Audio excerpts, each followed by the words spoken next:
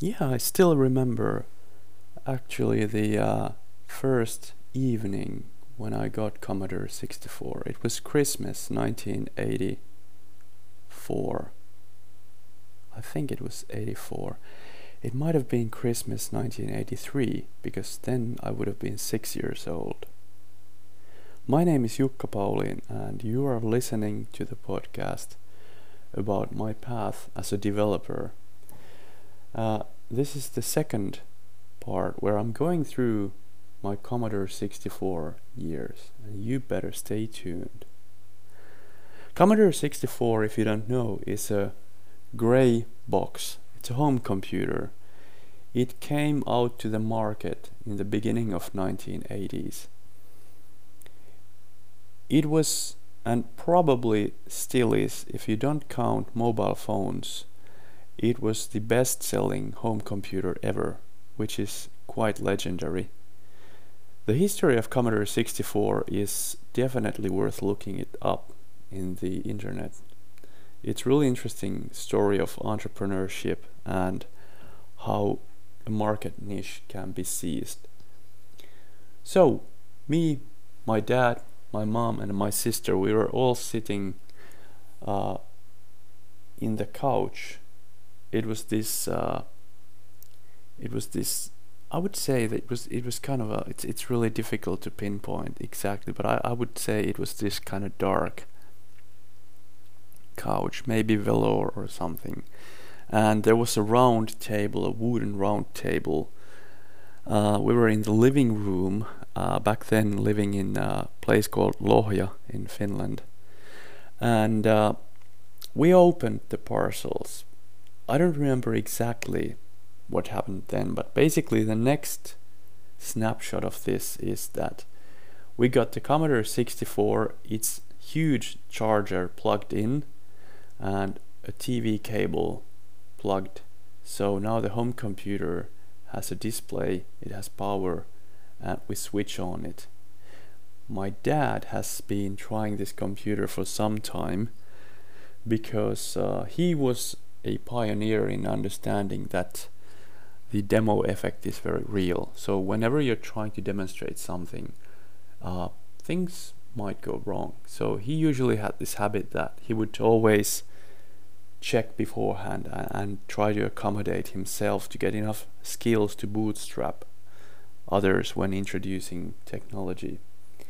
So here I was, and we were like drawing colored lines horizontally on the Commodore 64 main screen. Commodore 64 boots into BASIC. At that point it shows the legendary version number and states that there is 38,911 bytes of free RAM. I remember these numbers without any I don't have to check these.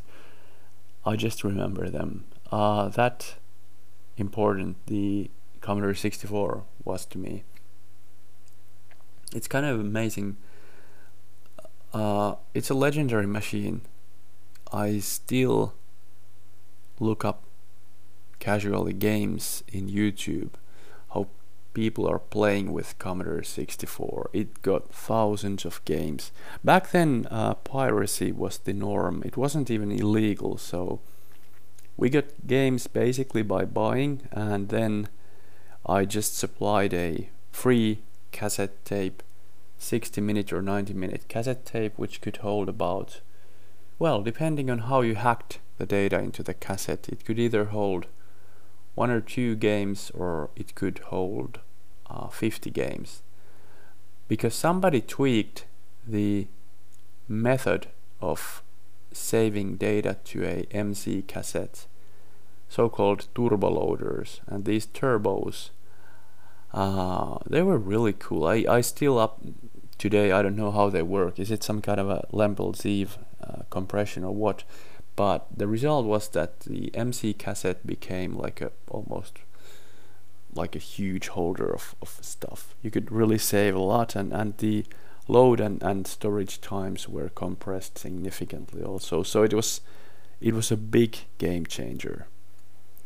Anyway, with Commodore 64 I also did actually my formative years of understanding everything about how computers work. I started with drawing those lines with the cursor, going back and forth. Quite soon I was writing some rudimentary one-line programs which printed the legendary so-called heart symbol on the screen. The heart symbol means it's a token in BASIC, Commodore 64 BASIC, and the heart symbol tokenizes a clear screen kind of control command. So if you print double quoted the heart, it means clear screen. From that I went onwards to maybe creating like programs worth 25 lines, 50 lines. I think the biggest Commodore 64 BASIC programs I did were a couple of one game which was called Avaruusromua, the space trash, which also included my very first music piece, which was hideous. And then I programmed some utility programs like storing the personal data of all my friends on computers, like Facebook of the era. By the way, this same thing I bounced when talking to a friend. He also had Commodore 64, and he said one of his first ideas there was to store friends' data on the computer. I did it in kind of a database-ish way. He did it in storing it procedurally with if-then-else statements. It was really common to have these kind of ideas. So we're talking about the years 1987 maybe when this happened. One night I just couldn't let go, and I read and tried and tried and tried. I went to sleep at about 4 a.m. that morning. I was a kid. I was maybe 9 or 10 years old back then, something like this. I learned how to do machine language on the Commodore 64. It was this legendary kind of first all-nighter that you're just so focused, you're just so in the flow, you just wanna know and succeed, and you wanna push, and you don't wanna let go. I learned how to load accumulator LDA, how to store accumulator STA, so it puts a byte into memory, and how to get back from this routine to terminate the program. Imagine, load something to a temporary register in the processor, store this number to a memory location, and third, get back from the program.